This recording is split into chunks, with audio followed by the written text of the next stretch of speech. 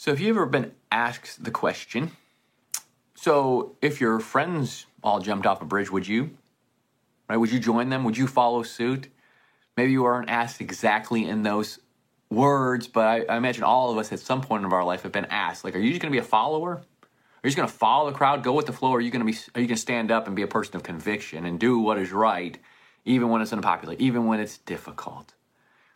You know, as Christians, as followers of Jesus, we are called to stand out. We're not supposed to just blend in, right? In a ways, we can kind of be trendsetters. We can be different. We can be the ones that lead and are different because of the way that we love one another, the way that we forgive one another, the way that we stand upon our true faith convictions, and we stand up for Jesus and say, yeah, like, call me weird, call me different. I am, right? Because I believe that there is a God who created the world, and he loved it so much that he died on the cross for his sins, and we're going to be redeemed someday. And it's like, it's crazy, but I have that hope.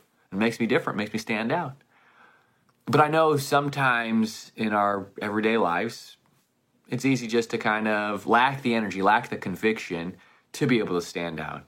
You know, when there are conversations at the office or in your neighborhood or at your home, and people are maybe making fun of people of faith, and you're kind of just tempted to just kind of be silent or to blend in and not do anything. How do we be people of conviction? How do we be people of conviction? I want to look at a Bible story today about a man who had incredible conviction, incredible courage, and learned from his story so that we can follow suit. And his name is Daniel. Some of you probably know his story. Right in chapter 1, we see that he is, as a kid, kidnapped, taken to Babylon, this pluralistic culture, where King Nebuchadnezzar is king, and he says, hey, I want you to blend in. I want you to just fit in here. And so that means you're going to eat what we eat. And while this goes against his faith convictions, he knows that what the king wants to serve him goes against his diet, the diet that he knew he was supposed to eat in order to honor God, kind of show his commitment, his relationship to his heavenly Father. And so he's got a decision to make. Am I just going to blend in, or am I going to stand out and trust that God is with me, that he won't let me down? And well, he has the conviction to continue to trust God, and he says, I'm not going to eat that, I'm sorry, let me just eat vegetables and water instead. And well, God honors that decision. He becomes wiser, he becomes stronger, more healthy than all the other people that were in the king's food, and he grows in favor with not only God, but the king as well. And so he rises in power in Babylon. And then in chapter 6, we see there's a new king on the throne. There's actually a new whole empire, and King Darius is now the head of this new empire, and he likes Daniel too. He puts Daniel in charge, a very powerful member of his cabinet. Unfortunately, though, there are some other people in Darius's cabinet that don't like Daniel. They don't like his faith. They don't like where he comes from. You know, they're like, you're different. We don't like you. And so they do whatever they can to start thinking of plans. How do we undermine him? How do we get him out of here? How do we... And they actually come up with a plan, not just to kick him out of office, but to actually take his life. Yeah, this is backbiting politics 101. This is not good. It's not good. And so they figure out a plan. They say, hey, they go to King Darius. Say, Darius, you're like a very mighty, wise, powerful king, most powerful king in the world, right? Oh, yeah, that's who I am. And so why would anybody go to anybody else to ask for help? Like, Darius, like, that's an insult if people go to other people for help. Isn't that kind of undermining your authority? Why would anybody go to anybody else except you as the most powerful person in the world for help? Darius is like, yeah, it doesn't make any sense. How dare they go to anybody else for help? If people need help, you know, they should come to me and to my kingdom. And, you know, we got all those resources that people need, and we've got it figured out, and we're wise and all this stuff. And so, yeah, nobody can go to anybody else. He says, yeah, if anybody prays, you know, if anybody asks, if anybody worships another God, prays to another God, doesn't go to you, okay, they should be thrown into the lines. I think you should put that into the law. And Darius says, yeah, like, I am the most powerful person. I'm the one people should go to bend down, rely on, and worship, right? I am worthy of that. And so they actually signs this decree into law. And so Daniel's wondering, okay, what do I do? Do I just go with the flow? Do what everybody else is doing? Or do I be a man of conviction and continue to worship and pray to my one true God? Verse 10 of chapter 6 tells us what Daniel does. I love it.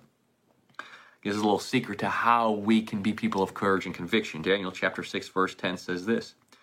Now when Daniel learned that the decree had been published, he went home to his upstairs room where the windows opened towards Jerusalem. 3 times a day he got on his knees and prayed, giving thanks to his God, just as he had done before. Just as he has done before. And so we see that prayer was just a habit for Daniel. So it's like, I don't know, maybe it's just habitual. So maybe he wasn't even thinking about it. He just kind of like every day just kind of goes down and he wasn't even thinking about it. I don't know.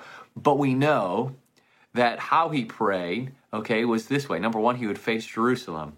He would face Jerusalem because Jerusalem, that was, in his culture, in his world, kind of where God dwelled. There was a special place in Jerusalem. There was the temple at one point. It had been destroyed. But, in Jerusalem, people could go and worship God as the holy city. And so he postures himself saying, I'm worshiping that God. I'm not bowing down to any of the God. I'm worshiping to the God of Israel, my heavenly Father. And it says that he starts with thanksgiving. He starts with thanksgiving. And if we're going to be people of conviction, we've got to start our day in prayer with thanksgiving. Because you know what daily gratitude does for you? It gives you courage. It actually helps you be happy. It encourages you. It lifts your spirits. I mean, scientifically, there have been studies that have shown that when we practice daily gratitude, it actually helps our brain produce the hormones that we need to feel good, feel happy, okay? Not be discouraged and not have our shoulders down, but to kind of put our chest up and say, things are good. Thank you, God. And so, number one, start your prayers off with gratitude, what you have to be thankful for. I'm not exactly sure what Daniel prayed for, what he said thank you to. Maybe God, hey, God, I thank you for being my heavenly Father. I thank you for providing me with a job. I thank you for always being with me. I don't know what, but every day we need to find things to be grateful for and tell God, thank you. It'll benefit us. It'll give us more courage, more conviction, a little more energy to be able to stand out and love people as we're called to love people.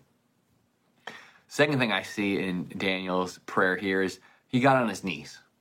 Now, he didn't just face Jerusalem, but he faced Jerusalem and then he got on his knees to pray. Now, why did he get on his knees? I don't know how you pray, but I know for me, I get on my knees when I roll out of bed, just drop on my floor, get on my knees and spend time with God on my knees. And that posture, I believe, helps me get into a position of prayer, of reverence, and helps my mind focus on God, right? Because our bodies and minds are connected. And oftentimes, the posture of our body helps put us in a mental state to be able to focus on God.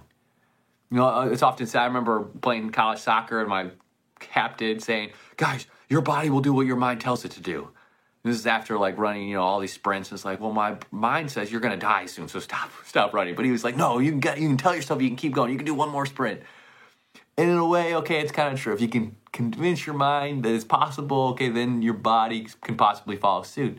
But the same thing is true in reverse. When we posture ourselves physically, our mind will follow suit. And so we get on our knees to bow to our Heavenly Father in reverence and humility and meekness and say, God, we're not worthy of you.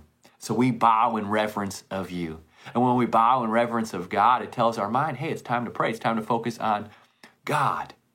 Now, sometimes during prayer, it might be good to get up and celebrate, because that's what you do when you celebrate. You get up on your feet and you clap and you raise your hands. And the Bible, the New Testament actually does say, the Apostle Paul says, I command men everywhere to raise up holy hands and worship in prayer to God.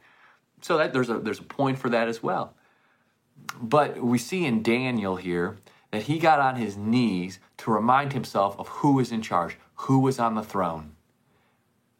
And so he would get on his knees and he would pray, and it put himself in a position, a posture to be able to worship God and to realize where his courage and conviction would come from. It's not something that he produced himself. It was something that he received from the king who was on the throne that he was bowing down to.